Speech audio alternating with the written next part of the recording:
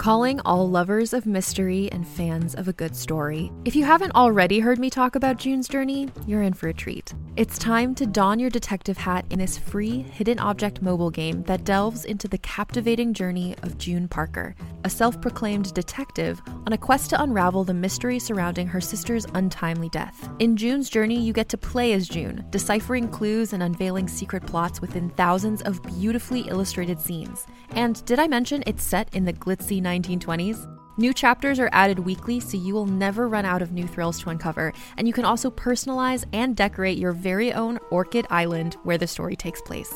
How sharp are your detective skills? Find out when you download June's Journey on your Android or iOS device, or play online via Facebook Games. Your detective journey awaits.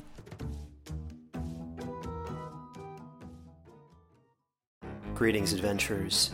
Today we're excited to introduce you to a new story, Dark Dice, a horror podcast that blurs the line between actual play and audio drama, where the story is determined by the roll of the dice. 6 adventurers embark on a journey into the ruinous domain of the Nameless God. They will never be the same again.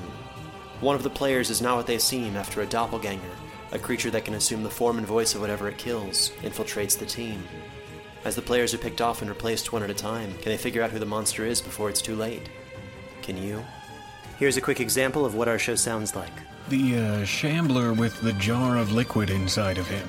Soren Arkwright let loose an arrow that cracked the glass, passing through the spine of the creature. The shambler still managed to maintain its forward momentum, but stumbled as it eagerly tried to bite and swipe at Soren, landing near his feet. As Jeff Goldblum has now joined our cast, Dark Dice is available however you listen to podcasts. Spanning the nerd world and feeding your fandom. It's time for the Down and Nerdy podcast. Here's your host, James Witham. Even when we have to get our hands dirty, we clean up good. It's episode 401 of the Down and Nerdy podcast. I'm James Witham. If you listened to last week's 400th episode, you heard my review of The Cleaning Lady, the brand new show on Fox. So I thought this week let's take an even deeper dive into that show with stars Elodie Young and Martha Millan, who are going to talk all about what we've seen so far on The Cleaning Lady and what's to come as well when you watch the show on Fox. And if you need a reason to jump into the show, this conversation might give that to you. Also, DC's Peacemaker now streaming on HBO Max. I'm going to talk to Alison Araya about that, and she's also got another project with Netflix as well that's super, super exciting. Can't wait to dive in and learn more about both of those things from her. Also, you know, the Arrowverse back in full force this week. Going to talk about Superman and Lois and Naomi and so many other things in our big reviews this week. Sneak in some nerd news as well. If you're freaking out about the Batman, I'll tell you why you need to chill out a little bit later on. But let's then get things started, shall we? Elodie Young and Martha Millan join me to talk about The Cleaning Lady. Let's talk to them next on the Down and Nerdy podcast. This is Patrick Megan. I'm an executive producer at Family Guy, and you're listening to the Down and Nerdy podcast. So if you're not watching The Cleaning Lady Monday nights at 9 o'clock on Fox, you really, really should be. There's so much good stuff going on in this show. And these two, we're already having fun and barely even started yet. It's Elodie Young and Martha Millan. Ladies, how you doing? We're good. How you doing? Thanks for having us. Oh my God, I'm so happy to be here. Thank you. So again, I was so taken in by this show right away. One of the things that drew me to the series was the fact that there's so many different and interesting aspects to this story. So what made you both fall in love with this series when you were first getting started? Well, for me, I mean, obviously it being centered on the Filipino culture, the family itself was just something that I'd never read before. So it was so exciting to see that. And obviously being Filipino, there's far and few between roles that are specifically for that. So I really wanted to be a part of it. Yeah. That was the most exciting part. And of course, obviously being Elodie Young on the project, I wanted to just jump in on. So you have to know, James, Martha, it was love at first sight, really.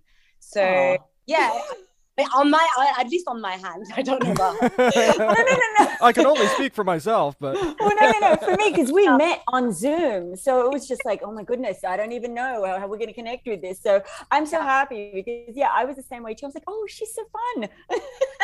And I was like, she's brilliant. I was in the Zoom audition with Martha, And she was one of a few girls that went to the recall for Fiona's part, and she was the first one in the morning, and just like, I don't know, she was bringing it. Everything was felt. She's such a an honest, truthful actress, and you had an immediate connection through Zoom. Who'd thought of that? So when I knew that she was on board, I was like, this is going to be just brilliant, because to play with such a partner, because Fiona and Tony are kind of an odd couple. They're they're like sisters. They're sister-in-law, but they're kind of sisters, and this bond is kind of the cement of the show, I think. Those two women, they're undocumented, and they go through so much for their family, and then just knowing that Martha and I will be just we'll be right in there during our scenes. And it just feels like, I don't know. And again, I only speak for myself, James, but every time on set, I know that it's going to be, one of our scenes with Martha. It just feels that we're not acting. We're just there. We're there for each other as well. And exactly. And I feel for her character, because I feel, there's this real connection between the two of us, and I think I'm hoping it shows for the relationship Fiona and Tony have. Yeah, for me, I'm just going to say that it really comes through. It really does. Go ahead, Martha. Piggybacking on what Elodie said, basically the minute that I saw her and she had her props and everything on Zoom, I was like, oh, we're going to have fun. She had a basket of clothes and everything. Nice. Nice. Yeah, we're going to have fun here. Even though we weren't in live, in person with each other, straight away, I knew we had the same process with working. And then just her, her humor, I could already sense it. So for me, I was just like, okay, we're gonna have fun here. And I echo everything that Elodie has said right now. I mean, for me, it's just so incredible to work with someone who is just so open and present every time. And I think that's the main thing, is like we have our back, like on set, even offset as well, I have to say. And and that's something that just resonates throughout the performances, I hope, as well. It's like, so it's a love affair, as Elodie said. Clearly, yeah.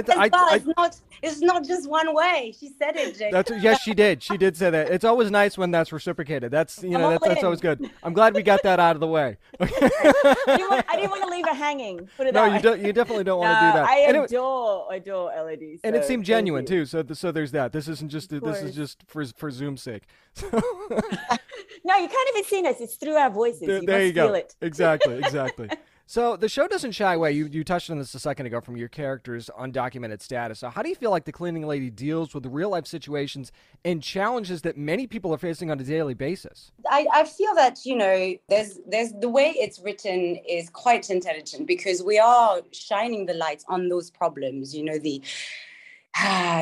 These women, they're immigrant, they are undocumented. It touches very important topics, and yet we are in a fiction. It's romanticized, and there is the criminal scene, and it's set in Vegas. So I think this show is a great combination of thrilling moments and cliffhangers and entertainment. Yet I'm hoping, and this is what I think is the goal, it's like, I think that it's asking questions, and it's shining the light on people that we don't often talk in fiction. So I'm hoping, that it makes people think, and it opens conversations. Yeah, I mean, also with everything that Elodie said, it includes all the entertainment value of explosions, drama, and everything, and then it's cleverly weaving in all these topical, relevant issues that people are facing today. But I mean, it's grounded through the relationships of family, just really, begging the question to everybody of like, if you were in that situation, how far would you go? Which is what the show says all the time. How far would you go? And it creates, if you do invest in these characters, hopefully, you create the empathy that what, undocumented people go through, because I don't think anybody ever wants to be undocumented. I think it's the reasons that, people were kind of exploring through the show, which is pretty much throughout the relationships between between Tony and Fiona, and then obviously with Armand and on his side as well, his backstory. There's definitely issues of, you know, immigration and the transitions that any immigrant has to go through. So it's highlighting those topics that I think are so relevant today that people, you know, kind of are fully aware but never really talk about. Well said, well said. So, Elodie, for you, let's talk about some of that empathy a little bit here, because we see Tony enter some very, let's call them morally gray areas in these first couple of episodes. How do you feel like she struggles with that, or is she really just in a place that she'll do anything for her family regardless? I think this is how I felt it as myself a mother, you know. I'm hoping, but I know in my guts that I would go as far as I can to do, you know, to save my kid. So I think this is the starting point for Tony. She wants to save Luca, and then she's confronted to horrific choices. So I do think that every time she's facing one of those situations, she has to deal mentally with her own actions and her own decisions. You know, I do think that for her, it's a constant balance of, you know, making those horrible choices. So I don't think it will leave her intact. She won't come out of it just thinking that, you know, she's, how can I express it? I do think that it has an impact on how she feels about her actions, but I do think that she follows her sole goal, which is saving Luca. No, I completely agree. You know, in what Elodie is saying is just that the thought process is just, you know, purely about instinctively as a mother to save your son. You're not even questioning your actions. It's just the fact that you're a mother. This is your responsibility. And I think for me, I'm not one. So I had to just kind of dig deep, but also, you know, just kind of put myself in those shoes of mothers who, I look at my mother and what she's done for us. You know, it's to what length, and nobody questions a mother's actions. And I think that's what, you know, Elodie is going through during those moments. It's do or die all the time for her son, because her son is in a desperate situation of death. So yeah. Is that a good translation, Tony? I think you both nailed it. I think that at least from the outside looking in, that seems good to me. I think that covers it quite well, actually. I love it. Oh, Martha, girl. For you, clearly Tony's hiding a big and dangerous secret from Fiona. I keep going back to that first episode where she tells her, where Fiona says, I'm going to sell drugs to get this better job, and Tony kind of jumps all over her for it. And, I mean, we see how she reacts to that, how Tony reacts to that. So how do you feel like Martha would react, no spoilers, of course, if that secret gets out there and she finally does find out? Does that empathy just kind of come through, or maybe there is some pushback there? I mean, obviously, I think there's hypocrisy there, and in terms of if she's like, scolding me about doing drugs and what she's doing, but you know, in general, again, it just goes back to why we're doing all of this. This is all about family. I mean, the only reason why Fiona would even think of doing that is for her kids. She wants to get out of her situation. She's been living and hiding for 15 years. And to be constantly surrounded by all that glitz and glamour, you know, and money in Vegas, and that she's under these circumstances, all of them are, you know, of course, there's that envy or that dream of wanting to get out, and any opportunity to do that for her family is a chance. And even for Fiona and Tony, you know, and I think that's why we're not justifying it in any way, but it's just the reasons that we even kind of contemplate of going down that direction. Again, it's all about just, you know, protecting our family, really giving each other better lives and opportunities. So, but yeah, you know, there is that moment of just like, how can you even judge me in your position? And you know, I think that's happens a lot in families, you know, regardless of whatever, you know, these are extraordinary circumstances that we're facing, but we always judge each other as families because there's that loving, rivalry always kind of thing, you know, in comparison, regardless of how much we love each other. So I think it's instinctive that happens. Absolutely. We're talking to Elodie Yung and Martha Millan from Fox's The Cleaning Lady, which you can watch every Monday, night at 9 o'clock Eastern Time on Fox. Now, I want to talk about Armand for a second. You guys touched on him a few minutes ago.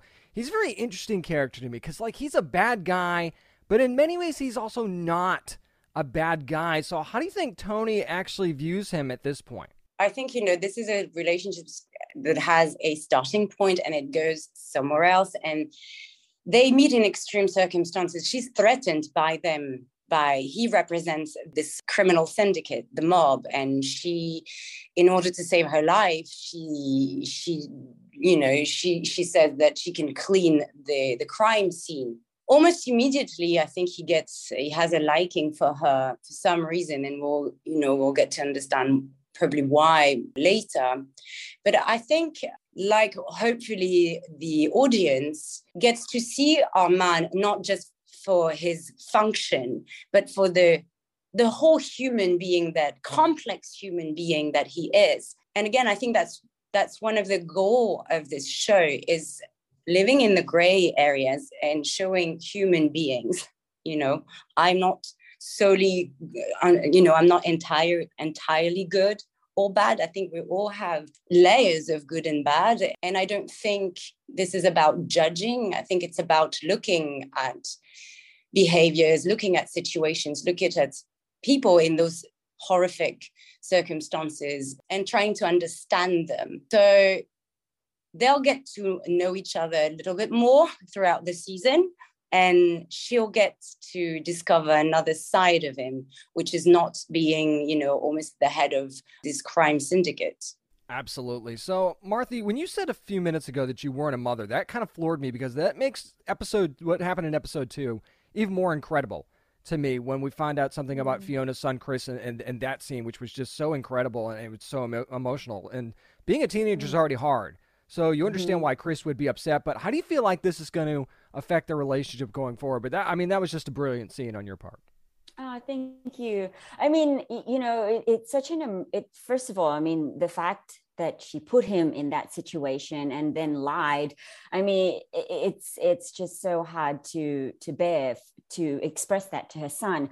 But I think obviously it's going to taint their relationship. The trust is no longer there. But I mean, it brings back memories of how I was terrible as a teenager.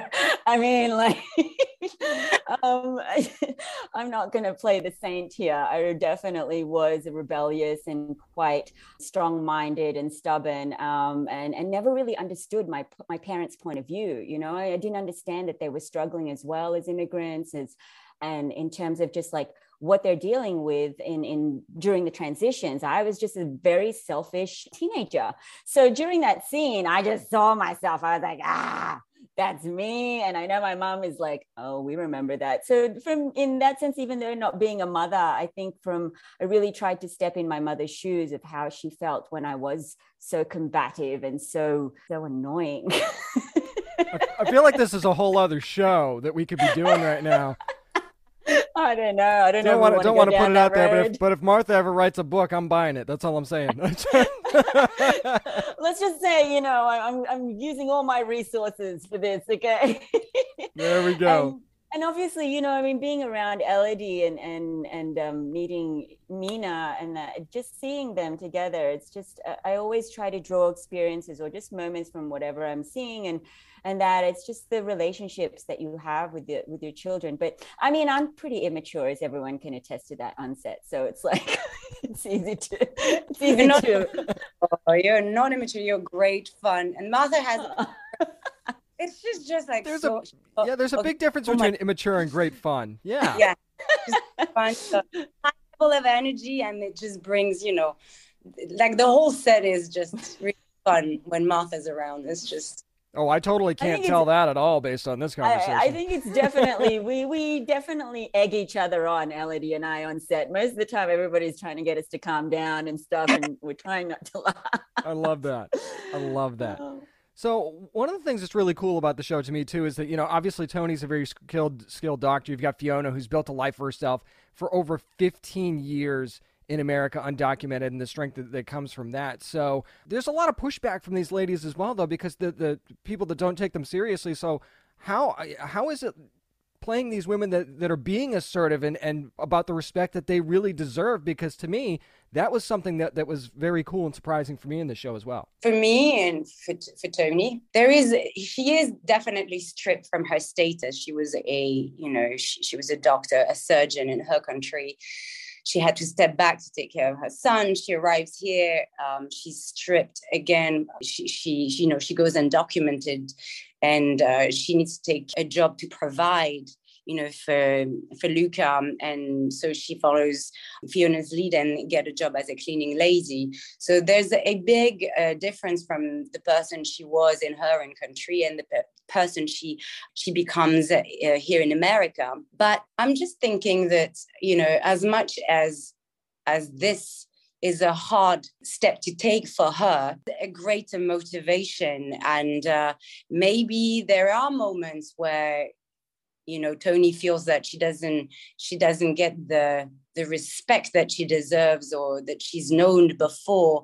But at the same time, when you're in survival mode, you just go for what you have to do. And especially when you have a family, I just know that from, and it's different circumstances for my dad, but it was, he had a different life in Cambodia. And the first thing he had to do when he arrived in France was working in a supermarket and pushing carts. So that was his job. And I think I never heard him, say anything wrong about this. It's just when you already have to go and deal with so much, when you have so much on your plate. And I think that's what, that's the parallel that I can do with Tony. She's got so much on her plate. Then she goes and does this, and she does it with pride, actually. She does it with pride, and she does it, the best she can. And she gets on with it because this is what she has to do. Yeah, I think, for me, as Fiona, her strength comes from, I think, just wanting more constantly, because she does, Tony is a doctor, she's established, and there is that difference in class. And whereas Fiona is just trying to make something of herself still, and trying to find a voice, being undocumented, and at the same time, trying to raise her children with integrity, knowing that they know that she is illegal. So I think the struggle with that is, it's extremely challenging, because how do you kind of, find the pride in being illegal, and at the same time, telling your kids what to do.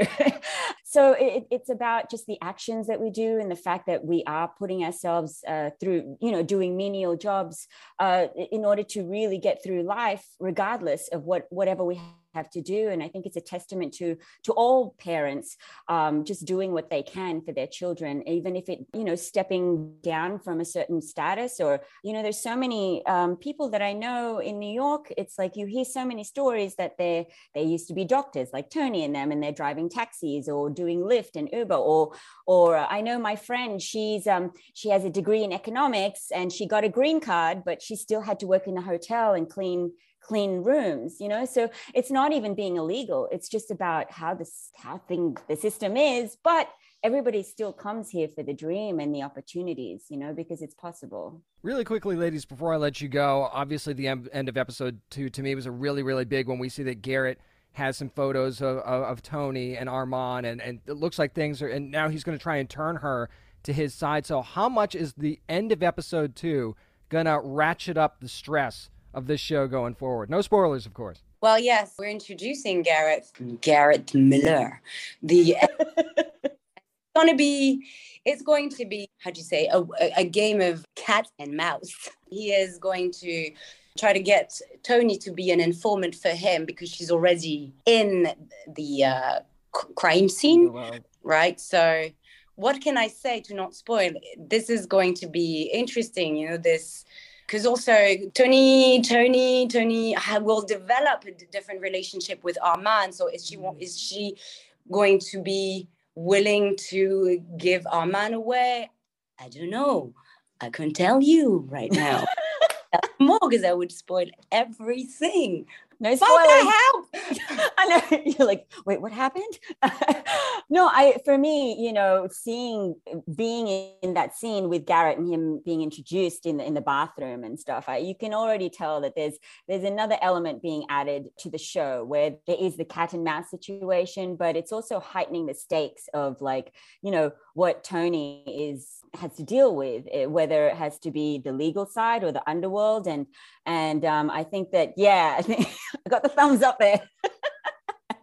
I think, there is that she gets pulled in both worlds in terms of doing what's right and what's wrong. And that's who Garrett represents. He's I don't want to say he's the devil, and then Armand is also the angel, but he's a mob. So it's just like, this is what Elodie's talking about in terms of the grays in all characters, where they may represent a certain thing, but why and what they're doing are the interesting elements of who they are as characters. But I mean, Fiona already she's got the nose, something's going on there. She already got interrogated by Garrett. So I don't get to do too many scenes with Oliver Hudson, but when I do, they're quite fun. See, that's why you need to watch this show. You come for the fun, you come for the big action, you come for the drama. There's so much stuff to be around for when you're watching The Cleaning Lady Monday night, 9 p.m. Eastern on Fox. You can also watch episodes again on the Fox app as well. Martha Millan, Elodie Young, thank you so much for taking the time to join me today. I appreciate it. Oh, thank you, James. Thank you so much. And let me tell you, if you're already hooked on this show, the game is just beginning. There's so much great stuff to look forward to on The Cleaning Lady, and so many good performances as well by those two ladies. Just so good, and the entire cast really brings it for the rest of the season. So make sure you're watching The Cleaning Lady Monday night on Fox. You won't be sorry that you gave this show a chance if you haven't done that already. You can catch up on the Fox app right now, as a matter of fact. Thank you so much again to Martha Millan and Elodie Young for joining me this week to talk about The Cleaning Lady. So much fun. Up next, another fun conversation, this time with Allison Araya. She's going to be talking about DC's Peacemaker and some other stuff that she's involved in. Well, that conversation's next on the Down and Nerdy Podcast. Contained herein are the heresies of Radolf Burntwine, erstwhile monk turned traveling medical investigator.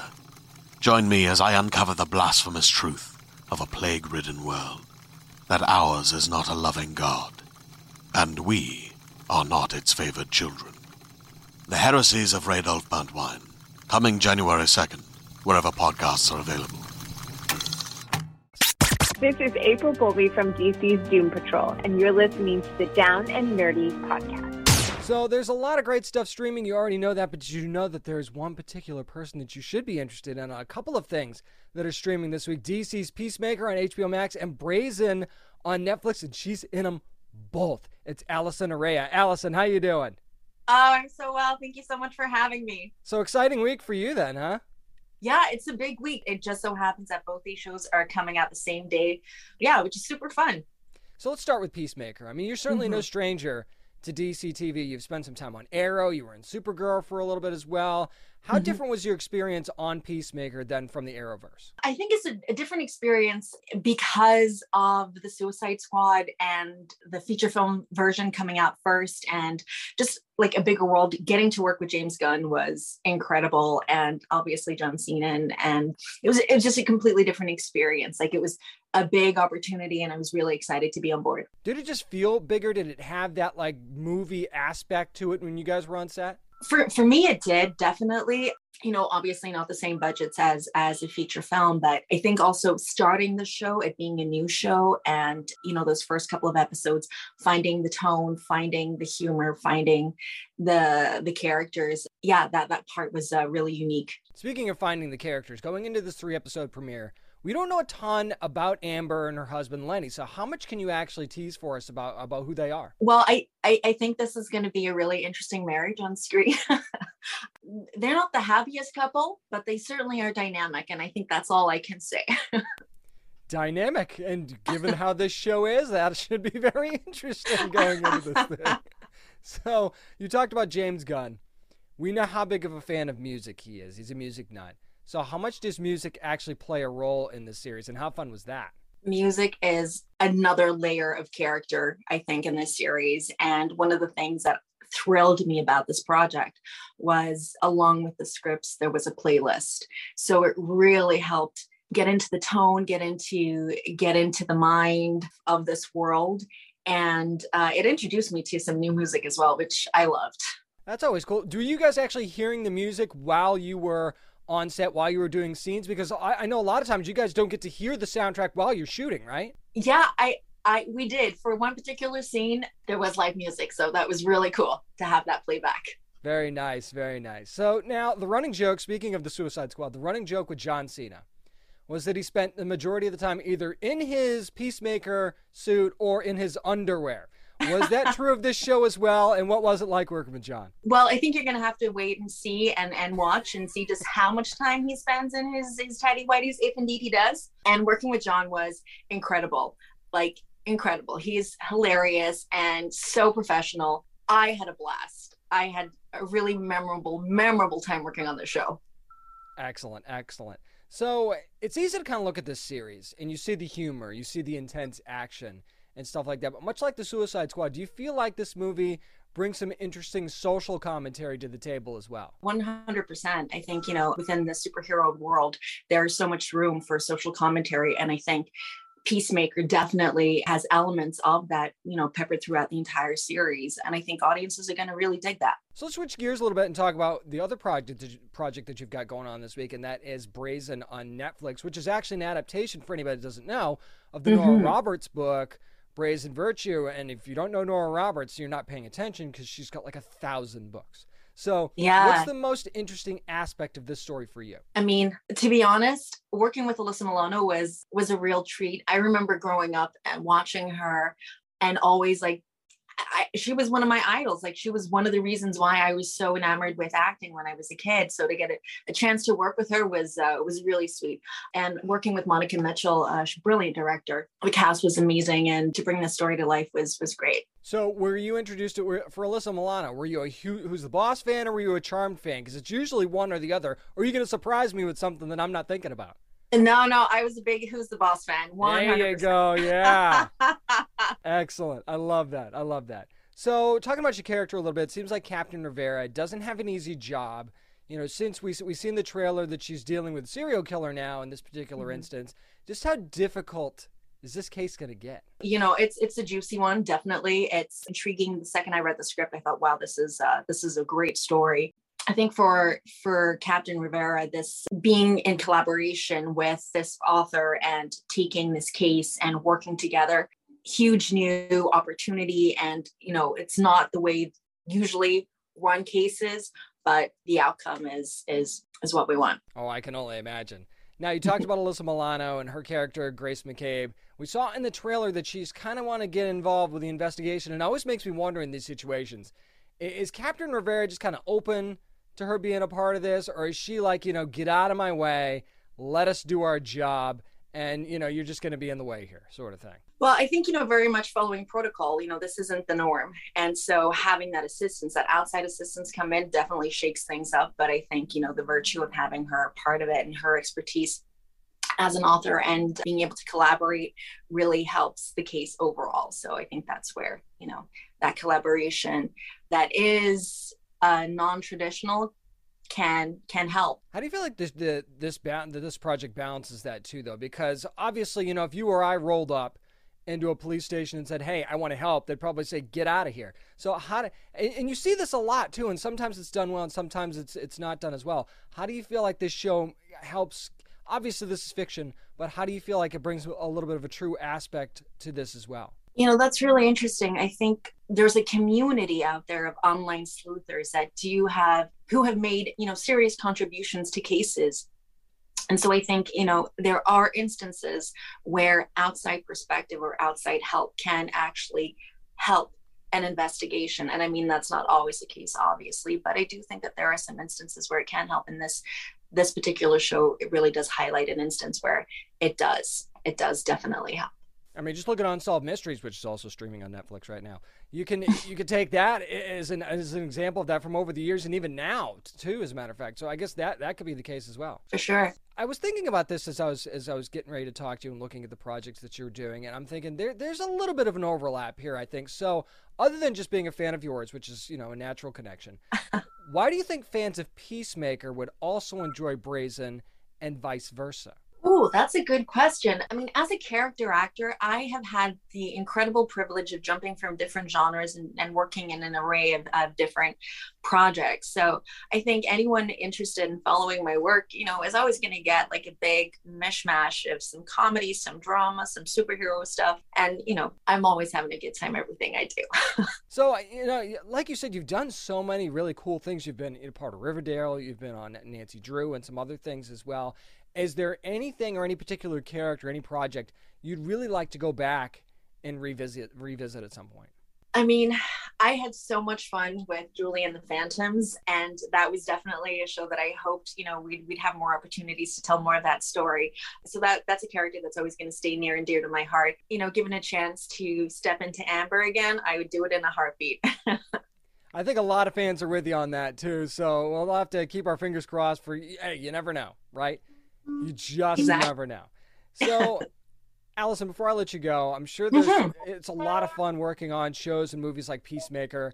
When the cameras aren't rolling as well, I know when a lot of the fun happens. So did you have any fun behind-the-scenes stories that you could share with us? Or any pranksters on set? Or were you guys not able to really do a whole lot of that stuff? No, I mean, we were finding our feet. We shot the first couple of episodes. And so everyone's working it out. But I can tell you that it was a fun, really entertaining set to be on. I think audiences are that joy is going to translate 100% on screen.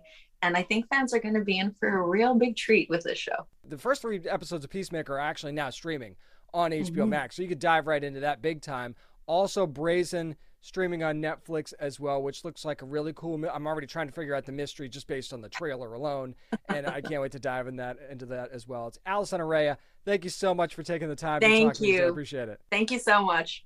And I can tell you that the Peacemaker series is just as wild and crazy and fun as Allison described it as. If you've already streamed the first few episodes on HBO Max, you know what I'm talking about. It's going to be a wild, fun ride this entire season, and getting to see Amber.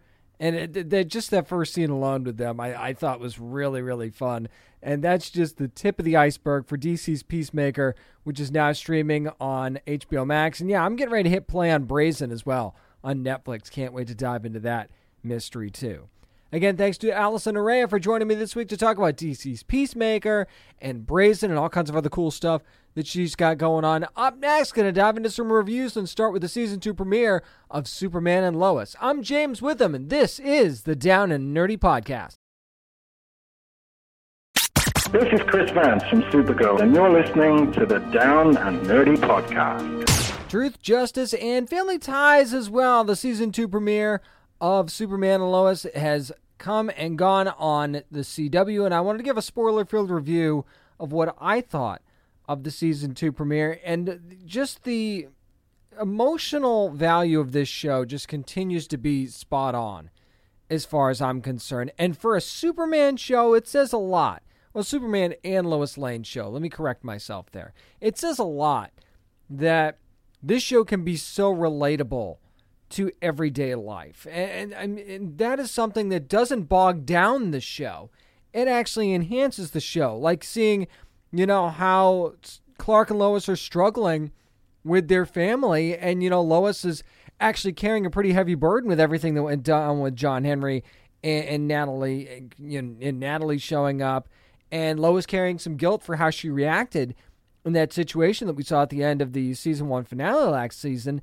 And, kind of indirectly lashing out at Clark and her family in regards to that. And dealing with everything that comes with that, I thought was really, really interesting. And they really just kind of dealt with that in the one episode and didn't drag it out. Although we could see it drag out a little bit more, I think, throughout the season. And then, of course, Jonathan getting caught in his compromising position there. Awkward, right? But again, true to life, how do you react if you're parents? And then Clark's got to have the talk, and the teenagers know that the talk is coming. sort of thing. So that was a really fun, awkward moment in the episode. Maybe shouldn't have been funny, but certainly was. And then you see Jordan and Sarah's come back. She's been away, and he kind of overdoes it a little bit, and it freaks her out a bit. And again, true to life to relationships when you're that age. If you remember, back then, or maybe that age now, and you're understanding that that's sometimes how it goes.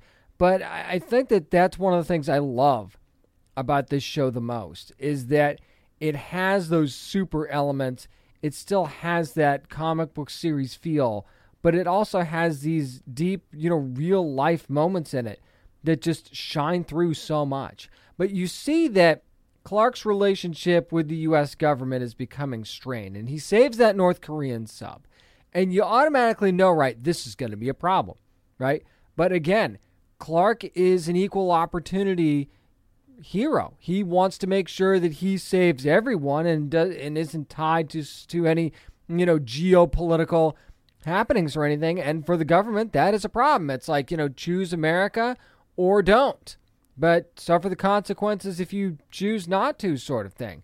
So that is certainly tension that's going to ramp up throughout the entire season. And is the government involved with the earthquake that we saw in Smallville? Are they not? It was certainly a lot of hints there. Certainly plenty of hints to say that they were. And what was that we saw at the end of this first episode of season 2?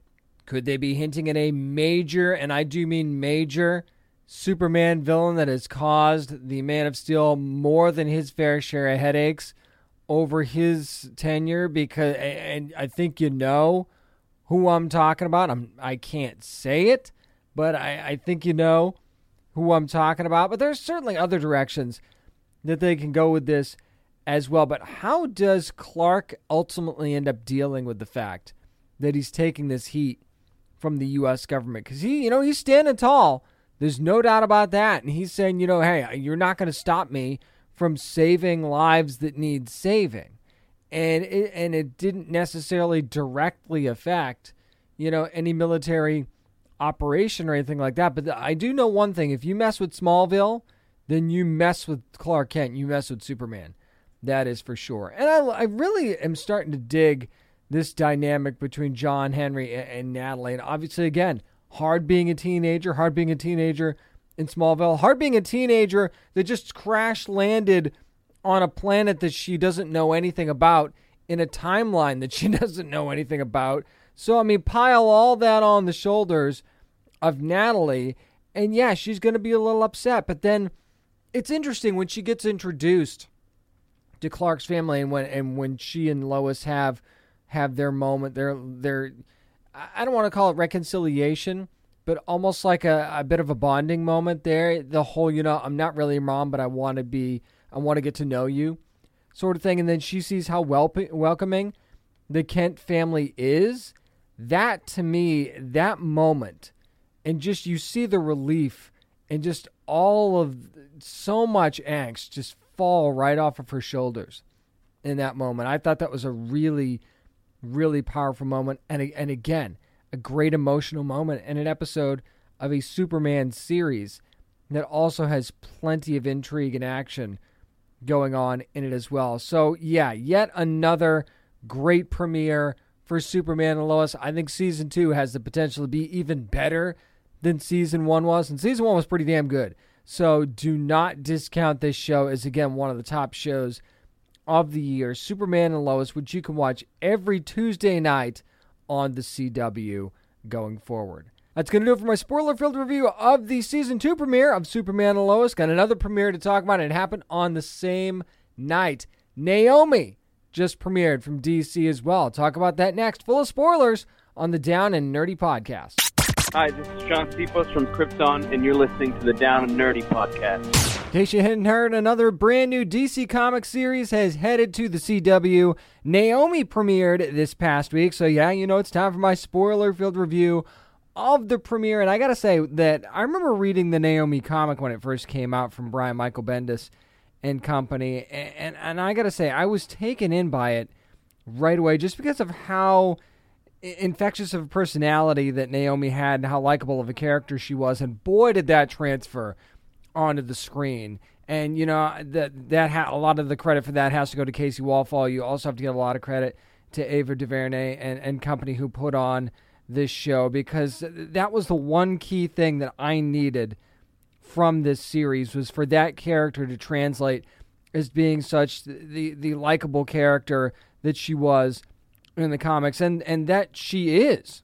Really, I shouldn't say was, because she absolutely is. She embodies that on the screen, and you see that, she's got a lot going on. She's a smart kid. She gets along with pretty much everybody, and that's one of the things I really like about this story right off the bat, is that usually, you've got your protagonist, you've got your antagonist, and it's usually the one girl's, she's a little bit nerdy, but she's also kind of popular, but then you've also got the other girl that's like jealous of her or whatever, and they just don't like each other. We don't really see that. Not in this first episode anyway. You don't really see that, and I love that that's really not a focus of the story. It's more about who Naomi is, where she comes from, as we find that out as the show goes on, and her circle of friends as well. I think that it's really cool that they surrounded her with such a great cast and such a great circle of friends around her. She's got her best friend, Annabelle. At least I think that's her best friend anyway. If you read the comics, you know who Lourdes is, and I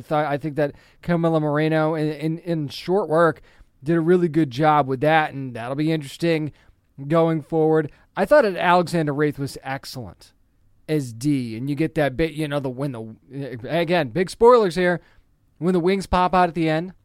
And he just does such a great job at presenting himself as this mysterious figure that maybe has the answers, maybe doesn't, sort of thing. So I really, really liked that. I think that the relationship between Naomi and Nathan is an interesting one. There's a lot of great chemistry there between Casey and Daniel Puig's character.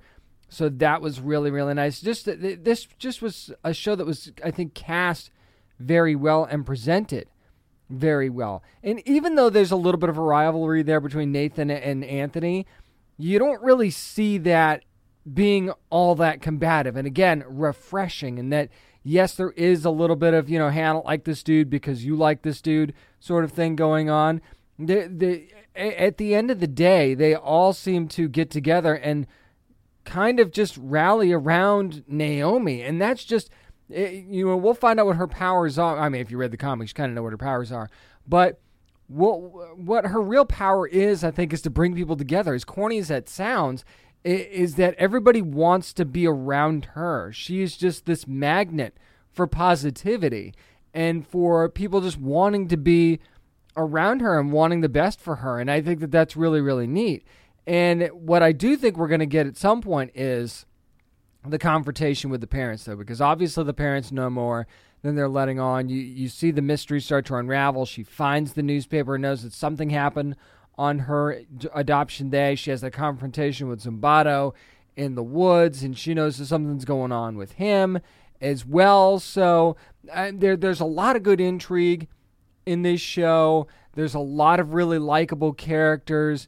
And it's just fun, quite frankly. And I know that maybe this show isn't going to be everybody's cup of tea, but it's just a fun show with some likable characters, and it's a great coming-of-age story with a kid that's just a good kid, and that loves Superman. And hey, don't we all, right? And it's funny, you call one of the Superman's nicknames over the years has been the Big Blue Boy Scout, and she really seems to embody that sort of just plain good persona, Naomi does. And I just love that about her. And it's almost like hey, if you're going to model yourself after Superman, you've done a darn good job in presenting yourself as such. Now, I'm sure there's going to be some combative moments as she starts to, unravel the mystery of who she is and where she came from and things like that.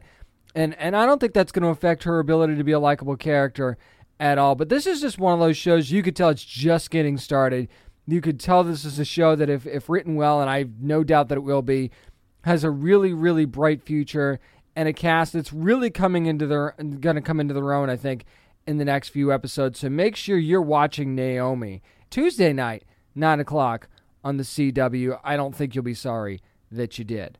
That's going to do it for my spoiler-filled review of Naomi, the series premiere. Up next, speaking of the CW, some interesting nerd news to talk about. I'm James Witham, and this is the Down and Nerdy Podcast. This is Echo Callum, and you're listening to Down and Nerdy Podcast. The heroes of tomorrow are about to get a very familiar teacher. It's time for nerd news, and a very surprising bit of news from the CW, first reported by Deadline, is that David Ramsey is going to be headlining a new series called Justice U on the CW. You know who John Diggle is. I don't need to explain that to you. I'm not going to talk down to you here. I will tell you that the series seems to center around Diggle on a new mission. He's going to recruit 5 young metahumans. They're going to live undercover as freshmen at a prestigious university, and he's going to oversee their education and train them to become the heroes of tomorrow. Now, when I first heard about this series, I thought to myself, okay, we're going to get a bunch of familiar faces. Diggle's going to put a young team together. I figured it's going to be a young team anyway, and we're going to go from there. And I'm thinking, this is a great way to maybe bring Mia Queen back into the mix. Then I read this description, and Mia's clearly too old to be a part of Diggle's team, I would think, anyway. So, kind of where do you go from here? And part of me is a little disappointed, and then part of me is like, you know what? You need to let the Mia Queen thing go. I mean, that's a character, Catherine McNamara. We saw her in the Flash Armageddon event, and you think, okay, they're bringing her back into the fold, or they're reminding people about the Green Arrow and the Canaries pilot that was just not picked up, the soft pilot in that series that didn't go forward. And then you get this, and I think that this is a way to maybe move on from that. Maybe I just need to let it go because that's a show that I really wanted to see. But this is interesting because do you go for names that you know from the comics, or do you kind of brush that off and go ahead and introduce all new characters altogether? Because there's some pluses and minuses to doing either or of those things. And maybe there'll be a little bit of a mix of both. Because if you give me brand new characters, there's intrigue there that I think is really interesting. And I think that you could really, really make something out of, because it wouldn't be the first time that they sort of created new characters or had characters that were inspired by other characters that we already knew. That wouldn't be surprising at all. But at the same time, Diggle is a good name if you're an Arrowverse fan, but I think you need something else. I think you need at least another name or another familiar character to kind of drive this thing forward, to make people go, oh yeah, I want to make sure that I see that. Now, who that's going to be, I'm not sure at this point, because, it's anybody's guess, especially since things are in the early going. And this is not a direct-to-series order either. This is a pilot order. We saw how that worked out for Wonder Girl. We saw how that worked out for the Powerpuff Girls. We saw how that worked out for Green Arrow and the Canaries and many other series that were supposed to be going to the CW. So, you got to pump the brakes on this one a little. But I do think, and by the way, John Diggle himself, David Ramsey, would be directing the pilot. Of course, he's directed several episodes of Arrowverse series already. So, that's another bonus when you've got David Ramsey on board and you have somebody that can be at the helm for that as well and really just go all in on this thing. But I have all the confidence in the world in David Ramsey, both in the director's chair and starring in this series. And I think, it's the regular cast of characters behind the scenes for your Arrowverse series with Berlanti and company. So here's the deal. I think that this is a good idea on paper, but I think I've got to find out who some of these characters are going to be before I can really give this thing a full vote of confidence. Looks like there's not a ton of confidence, is not as much as there used to be anyway, in the Batman after fans have found out what the rating is going to be. And I'm rolling my eyes, and you can't see that right now. But the Batman is going to be rated PG-13, and people are freaking out. Look, I understand you wanted this to be rated R. This is why, I don't get why people hug the R rating for all that it's worth and really, really just have their heart set on it, and then it gets ripped out of their chest and lit on fire when you don't get what you want. This movie will not be defined by its rating. Just because it's not going to have the really gruesome, effect that you thought it was going to be, that it was going to be Saw with a cowl. No, that's never what this movie was going to be. It is a noir-style story, which those can be pretty freaking dark, by the way. You don't need an R rating to get that darkness, and I don't understand why everybody thinks you do. I don't... The fact that you automatically thought, based on the trailer, that this thing was going to be rated R, and it just didn't work out for you. I don't understand. I don't understand that. It makes me think of a movie, The Prestige. Remember that? It was Christian Bale, I think, and Hugh Jackman were in that movie together. And again, very much an apples and oranges comparison. I understand that. But it was another kind of, almost noir type story. It was Christopher Nolan movie, and Scarlett Johansson was in it as well. That's right. So that movie had some very dark tones and very dark elements. That was PG-13, and that was a fantastic movie, in my opinion. I thought it was a precursor to Nolan taking over as the helm of a Batman trilogy, too, by the way. So this can be done in PG-13, and it can be done really, really well. If that ruins it for you, and if you just can't get that super, serial killer effect for the Riddler that you wanted because it's PG-13, I think you're underestimating. Just because you're not seeing gore and there's not F-bombs being dropped all over the place doesn't mean it's not going to be a good movie. You can have dark. You can have disturbing. You can have so many things in a PG-13 movie and push the envelope. And things don't have to be rated R to be good. I know that you think that this is a missed opportunity. I think it's just something you need to let go, quite frankly, because this rating is not going to define what this movie is. What they're trying to define is a Batman of the future that they're going to have in Robert Pattinson and Zoe Kravitz being the future as Catwoman and all of these other things, and trying to build a new Batman universe. And quite frankly, having a PG-13 rating opens that up to so many different audiences. And I don't think that you need to shy away from that fact, first of all. And second of all, let's just be honest with ourselves, right? I know you've been waiting for a rated R Batman movie, and maybe we'll get one at some point in the future. Maybe this just isn't the story for that. Maybe you need to wrap your head around that. Even though this Riddler character looks deep and creepy and just awful as far as a serial killer goes, maybe this just isn't the right time for a rated R Batman movie. We'll get to Zoe Kravitz again here in just a second, but first I want to talk about Disney sending another Pixar movie to Disney Plus, and Turning Red is going to be that movie coming out in March that's going to be sent to Disney Plus. And this has been an ongoing trend during the pandemic of Pixar movies being sent to the streamer instead of to the theaters. And I know that there are people that have worked on these movies tirelessly and that are very upset by this. I understand that. I understand that fans are freaking out that this is a growing trend for Pixar. But I'm going to say what's going to be, again, really uncomfortable to hear and might make some people very upset.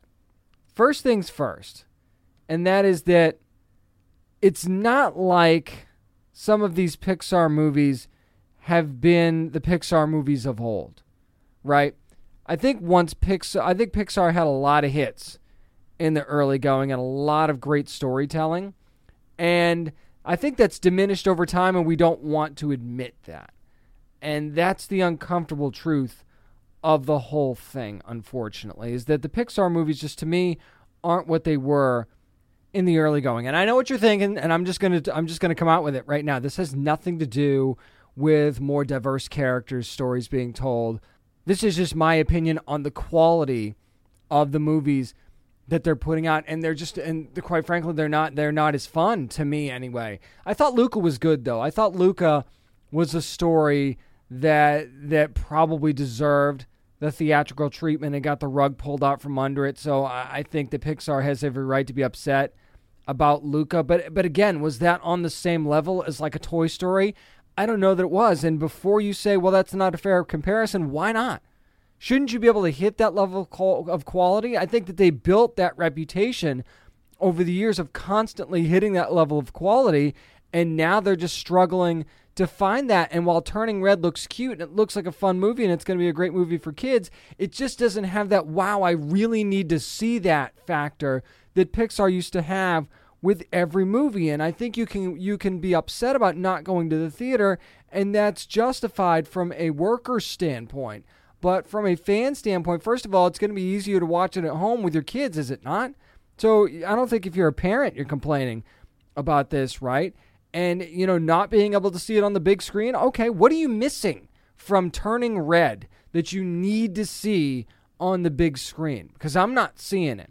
And I know that maybe I'm not the right guy to ask because I am the, very few movies need to be seen on the big screen kind of guy. And hey, even Ben Affleck came out and said recently that he thinks the only movies that are going to go to theaters are big budget blockbusters and Marvel movies and stuff like that. And I've been saying that for the better part of 2 years, 3 years, 5 years since I've been doing this show. Who knows? So that's something that we just need to wrap our head around and accept at this point. And family movies are just one of those things that, yes, can draw huge numbers at the box office, but is every single one of them one that needs to be seen in the theater? I'm just not sure that it is. So I get why Pixar employees would be upset about this, but at the same time, at some point, you got to turn inward and say, are we telling the same high quality of stories that we used to? The animation's always good, but are the stories as good as they used to be? In my opinion is, I don't think they've been hitting that benchmark recently. A couple of trailers that I want to talk about. Speaking of Zoe Kravitz, she has a new movie coming to HBO Max on February the 10th, and that is Kimmy.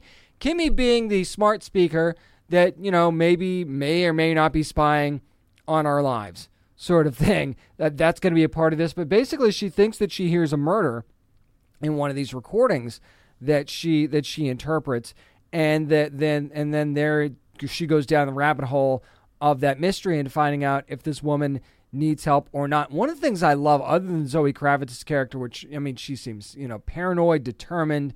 There's so many things going on with this character, and it looks like it's going to have some interesting depth to it, so I think that's going to be really interesting.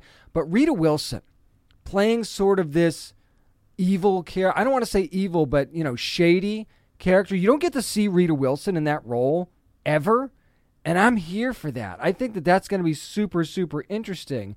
And I think that this movie is going to, maybe raise some questions about the connected world that we live in, but also, just be a fun thriller that, it's like a race against the clock sort of thing that, don't get too deep in thought about this one. Yeah, it might be a good, conversation starter type movie, but at the same time, maybe you just sit back and have fun with this one and not try to overthink it and make it, an Oscar contender or anything like that. Maybe it is, I don't know. I haven't seen it yet. But, we overthink movies so much nowadays because we want everything to be awards caliber. If you'd like it, what's wrong with that? And I think that Kimmy is going to be one of those movies. We'll find out February 10th when it comes out on HBO Max. If you're a Bob's Burgers fan, I'm sure you're excited about the Bob's Burgers movie, which is going to be Memorial Day weekend. That's May the 27th. And that's when that movie is going to be coming out. And basically, the trailer doesn't give us a whole lot about the movie. It just, if you're a fan of Bob's Burgers, you already know the fun that you get with this family and people that are surrounding themselves with this family and the voice cast that's involved. I think the trailer was more for people that don't watch Bob's Burgers and kind of introducing them quickly to this family and like, hey, if you haven't been watching this show, maybe you come see the movie and you'll get hooked on the show that way. So what's really happening, what we really find out is in the synopsis, and basically what happens is a ruptured water main creates this huge sinkhole in front of the Bob's Burgers, and it blocks the entrance. And, this is right before the big summer push when the Belchers are making a lot of their money. So the business is struggling, and they're trying to figure out a way to keep it above water, pun intended. And basically there's this mystery that the kids are trying to solve as well that could save the family restaurant. And there's going to be some dangerous stuff. There's going to be some fun stuff involved as well.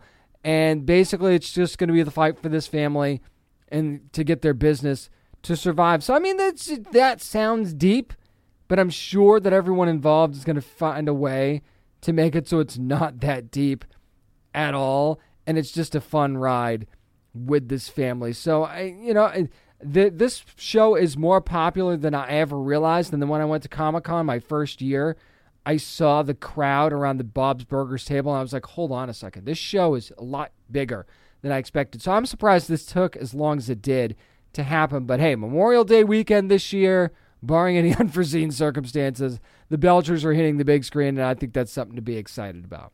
That's going to do it for this week's edition of the Down and Nerdy Podcast. Again, thanks to my amazing guests, Elodie Young and Martha Millan from The Cleaning Lady on Fox. Also, Alison Araya from DC's Peacemaker and Netflix's Brazen. So many fun moments with the both of them. Make sure you're following along with us on social media as well, at Down and Nerdy 757 on Twitter and on Instagram, and at Down and Nerdy on Facebook. Don't forget also, we're online at downandnerdypodcast.com, and you can subscribe to the show wherever you get your podcasts. Remember, you never have to apologize for being a nerd, so let your fan flag fly and be good to your fellow nerds.